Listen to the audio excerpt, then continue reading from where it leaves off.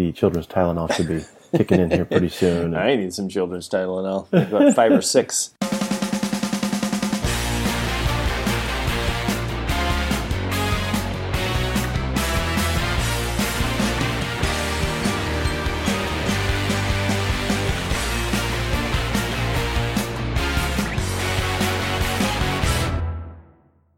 How's it going, Ian? It's going okay. Excellent. I thought I was going to do a thing, and then I realized, oh wait, we got to do our thing. Got to do the intro. First things first. That's fine, yes. It's just called Two Brothers is the name of the podcast you're listening to. Right at the beginning? Wow, that's a bold move. Well, I have it. Oh wait, I don't have it. That's right, because you did the show topics list this time. I mean, I did a bunch of them. Yeah. You didn't copy the first thing, which is introduce the show, fools. Yeah, I don't. That's fine. Maybe I'll remember if I have that straight in memory. It's our thing now, though. We'll see. Our thing is we have no thing whatsoever. Right. It's kind of like that. Two middle-aged white guys discuss pop culture. Oh, it's been done before. Who could be doing that? It's so crazy, it just might work. Hey, we better do a correction corner. Let's get that over with. So, correction corner. Yeah, I noticed a couple of things. Number one, Pink Floyd's Animals. Dogs is a part of side 1, not side 2. Mm-hmm. That's a thing. That seems like a bold move for an album back in the day. If you're to put that right on the first side. Not for prog rock bands though. Yes was doing it. They did it. Yeah. It was no big deal. It was but it was very long. It's like 17 minutes or something. Mm-hmm. So yeah, super long. Those DJs could really go out and get a sandwich from the from the corner. Nobody played this on the radio. Corner deli. Very rarely. Some rock stations, I guess, would play it. I may have heard it on KLPX in Tucson. Might have heard it on a late night thing.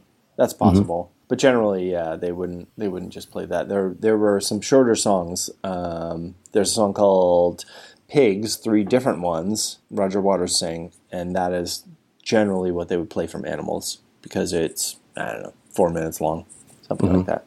Well, how long is Stairway to Heaven? That's known to be like an extra long one that they would play on the radio. Yeah, no, it is. Like surprisingly long for a radio. But not as long as you might think. 7 or 8, maybe 7 minutes, I want to say. Yeah. 8 minutes, 2 seconds. Yeah, so that's one of those they'd play if they have to go to the can. And every song on that self-titled Led Zeppelin album is just great. Every single one. There is not a bad song on that album. All right. Black Dog, Rock and Roll, Battle of Evermore, Stairway to Heaven, Misty Mountain Hop, 4 Sticks, Going to California, When the Levee Breaks. Everything on that album is great. And it moves. It switches genres and styles. So it's brilliant. One of the few 5-star albums in rock history.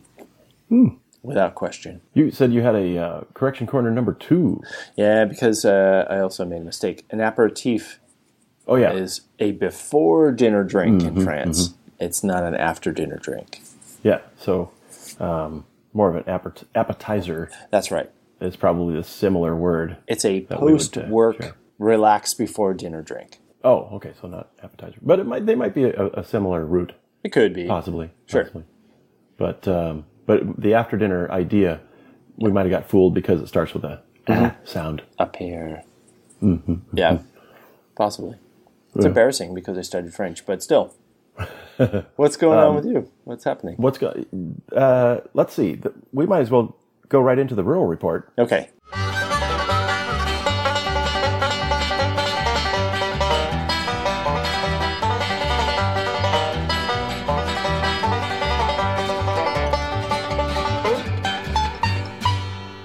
All right. Megan just bought 10 baby chicks. What? Today. Yeah. You're a chicken farm.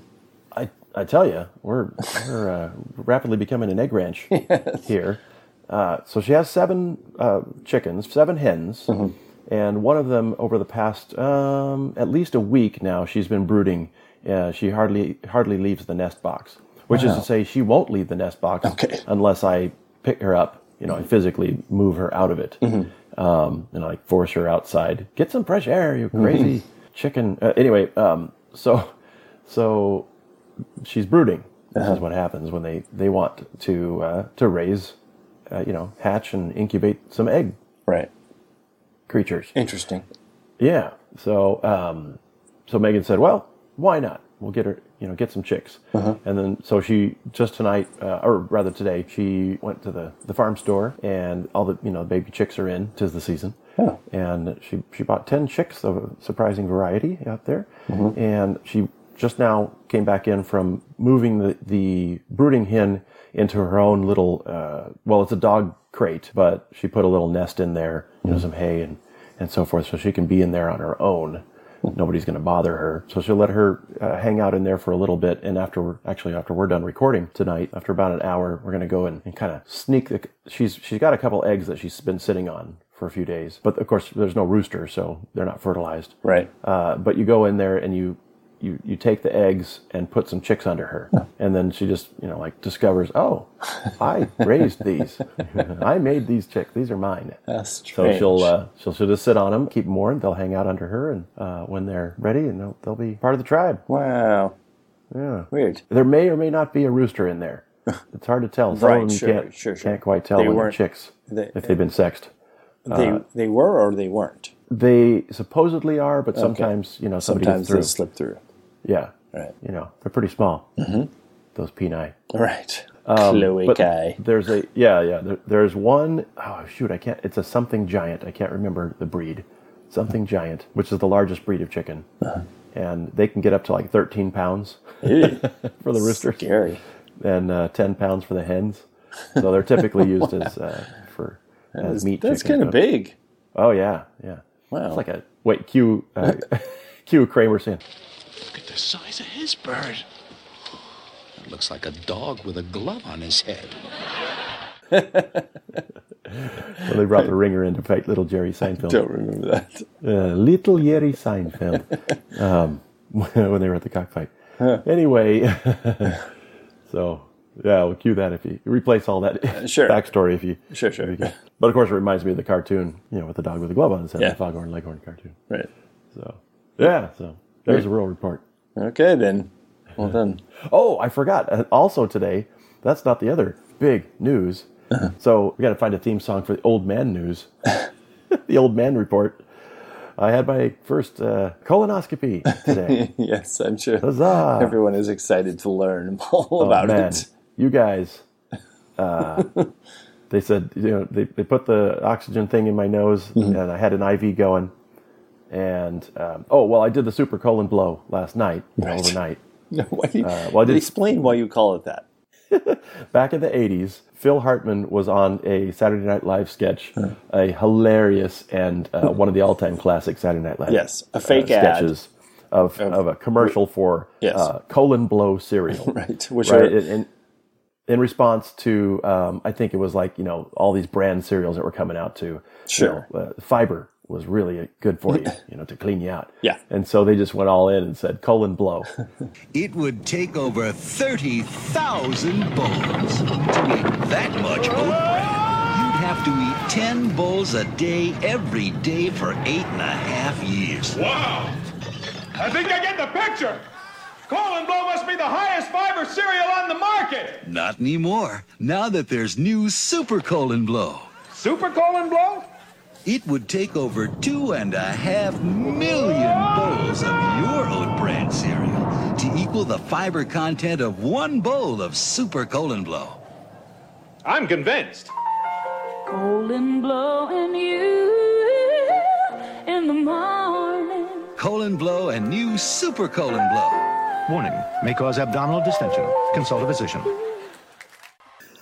So I drank the colon blow, and then round 2 was the super colon blow. But you still haven't explained what that is. What does it do? Yeah, it's a drink that turns everything of your insides to liquid, and 25 to 30 minutes later, floosh. Yeah, sort of convulses your intestines to expel everything in it. Yeah. So when they stick the camera inside you, When they stick the camera up your butthole, they don't get any rude surprises. Right. Right. So they can see what's actually on there. Right. So there it is. Right then. So apparently everything was. It doesn't matter. We don't need to I mean, tell these people about the. you might as well say everything was A-okay. That's nice. That's good Everything news. would seem to be. Well, I don't know if it was. Everything would seem to be okay. There were a couple of little polyps in there that he snipped, and they'll send those off to the Very lab. strange. And he said pretty unlikely it'd be. He's going to anything cut bad. off some bits of you and send them to the lab. He showed me pictures of the little guys. He called them little guys. What a world, people! Right. What a world. I'm High def. next, I'm sure. I mean, it was. I don't know if it was 4K, but it was pretty high def. HD colon. Yeah, sure. Oh, hey! By the way, in the background, we've got round 2 of the little girl. She's down for night, but Sure, she's complaining. she is. She's complaining. We went to daylight saving time, so it stayed light. It was already, it was still light when we put her to bed. Like, this is So it's insanity. not like- What are you trying to pull? Yeah. This makes no sense. Yes, we know it makes no sense, and yet here we are. Here we are. You don't have to go to sleep, but Yes. you should try to be quiet. Right. You got a music share? I do have a music share. And this is kind of a weird one for me because it's not popular music. Mm-hmm. Well, it's not popular music in America. Well, it's not popular music to white America. Indeed. I came across a group somehow, I don't even remember how, called Mariachi Primera Costa. Mm-hmm. And what's the name of the dude? Goliath Flores. Goliath Flores is the leader of this group. Okay. And Philip Pan is the violinist, and I think he's Asian.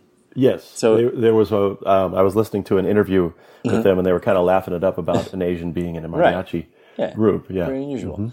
But it's a trio, and there's there's a singer, guitarist, a violinist, and a guitarron player. And a guitarron is It's a very large guitar. It's like a pregnant guitar in a lot of ways, and it plays the bass line. right. So It's I think it's 4-string, right? it's 6 strings. 6-string. Okay. Yeah. 6-string, but very short neck. The outer strings are an octave apart. So there's an A, D, G, C, E, and then another A. Okay, so they have a collection of songs, and it's really good stuff. And it's a mix of traditional mariachi music and originals that Goliath wrote. And this is one called El Roble.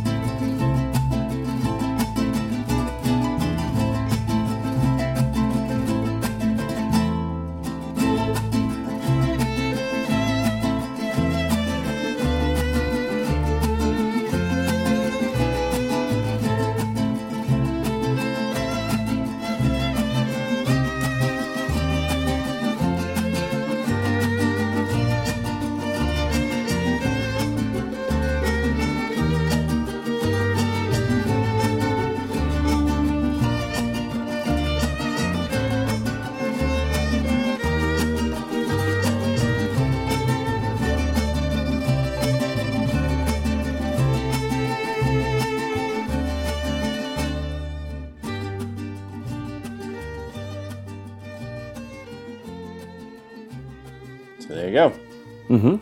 Very, very nice. Yeah, it is nice. I do It's like not the your originals typical- on the album, but he's good in all the forms. Yeah, it's not your typical like traditional Guadalajara mariachi. Right. You know. Well, there's no brass. Terrible impersonation. So that's a new thing, and that's something Yeah. he explains that he wants to try to bring to the form, like 1 foot in the traditional and 1 foot in the new. This traditional music is great, and he loves it, but what is the new thing for mariachi? Like, what can he bring to modern context? So I was very intrigued and impressed by them. Yeah. And it's it's a little different, the changes and the progress of the song, if you like. It's keeps you guessing, but also engaged. Right, yeah. It's a little more laid Both of back those things. and A little bit. and smooth. Yeah. For sure. Nice. And I didn't miss the lack of brass. You know, they're their own thing. So good for them. Awesome. Sure. A little, as I say, a little bit different from me, but yeah, that caught my ear. Yeah. I liked it quite a bit. I've been, I've played in a couple of mariachi groups, more traditional have. styles. Play trumpet in there. Mariachi Una Voz in Tempe, Right. Arizona, which was a youth mariachi that was started by a couple of teachers that I worked with in one of our school districts where I was several years ago. And one is an orchestra teacher, so he was in charge of all the overall and the strings. Yeah. And then one of them was a general music teacher, and she was also fluent in Spanish, a Latina. So she was in charge of the singers, all the vocals, and then I was the trumpet player, so I was in charge of the brass, and we put it together there with the kids from our school district, just sort of a after-school club that they started. And then when two of us moved on to other school districts, and then the other two people, they still got together in Tempe and started this other, more like a Saturday group, and it grew into, I think they have 3 levels now. They got a beginning, intermediate, and an advanced group of kids. I think they're almost up to 100 kids now in the program. Oh, and the woman that was doing the vocals, her husband is a guitar player. He works with the guitars. So... yeah, Nice. So it was a pretty neat little team. Really nice, nice folks. Could you sort of teach them how to do the traditional vibrato? It's a very sort of slow, wide vibrato for the brass parts. It is, yeah. You got to be. You can. There's 2 ways to do it, and I learned to just kind of shake. I'm moving the trumpet back and forth into and away from my lips slightly as you're playing. Yeah, and it varies to create the tone. Vibrato. It goes, and then the other changes the pitch. Right, and then the other one is to do it with lip. I learned it with actually moving my hand, and I find that easier to do a wider vibrato. Right, and we should mention that mariachi has no like real direct word translation. It's just the name, mainly. I mean, there may be a literal translation somewhere, but in general, it's not understood to be like Mexican traditional music. It's just the name that they've labeled this traditional form. Right. And to back off a bit, traditional, going back to maybe the 18th century, or at least early 19th, maybe 18th century, sure. Okay. Yeah, in various areas of Mexico mostly. So pretty early on, but the Spanish brought the guitars and their musical tradition over, and then it just kind of evolved from there. In the new country. Very, very interesting. And I've always been fascinated by the fact that, Mexican popular music includes these traditional forms. That's fascinating to me because we don't generally do that. Right. The folk tradition is alive, and prominent in Mexican popular music. And among Mexicans, that is a popular form. Whereas for us, the folk tradition is kind of a fringe element. Yeah, our folk songs are more relegated to elementary school music, right? As you're learning, because they're a simpler form, or folk musicians, typically, and then folk musicians, except for the patriotic stuff. Yes, so. Right. When you're in chorus and choir in school, you learn those traditional songs, as long as they're not the dirty ones. Well. Some of them find out on the playground. Well, apparently we were told that Oye Como Va by Santana had some kind of dirty connotation, but I just don't. Oh, really? Can't hear it when I read the lyrics. I was like, this isn't really that bad. What's the problem? Well, I heard from a friend of a friend, his mother. Well, they asked his mother, "How does this work?" Because she was fluent in Spanish, and she said, "No, Oye Como Va, it's here's how it goes." Right. Like my song. This is, yeah. Mi ritmo. My rhythm. Yeah. Yeah. Oh, it's my rhythm. Yeah, right. Sorry. Yeah. Check this out. That's basically about it. Yeah. So they're just playing a groove. Yes. Hey, speaking of mariachi, I went to the International Mariachi Conference in Tucson back in 1986. You sure did. My graduation year, and Linda Ronstadt was there to participate in that. She's done numerous things, as we Did we play that bit? It was on the Plow King the Plow other King, show. yeah. Well, because her father, who was a one-time chief of police in Tucson, was big into traditional Mexican music. So for some reason that was a thing. Yeah. So she grew up with some of that, learning some of the songs, and she did it. I don't know if it's just one album. I think it's just one album, right? Canciones de mi Padre. I think it's just one. She did one. She did Frenesí was another one. I have that album. So she's done at least two, and maybe more since then. She's she's not singing now. We are very loosely connected to her through a high school friend. No, it wasn't. I mean, I knew of him at school. I didn't really know him. Was he in your class? Phil? Nah, I barely met him, but he was in choir, and I was in band, and I just met him a couple times through in passing. One of her cousins, right? We knew, like named Phil. Phil Ronstadt. So hey, Phil, if you're out there, we know you. Yeah. Not really, but yeah. Yeah, high five, go. Cue our school song. Oh, no, let's not do that. Okay. Time is wearing on. You also have a music share. What is it? I have a music share that is, speaking of trumpet players, an amazing screaming trumpet player named James Morrison he's an Australian guy. Yeah. Australian screaming jazzer. Right. But in the tradition of Maynard Ferguson, as one of the Maynard Ferguson and Cat Anderson super screaming high note guys in jazz, James Morrison came along from Australia and hit the scene, and he is playing this bit called La Belle Claire Blues.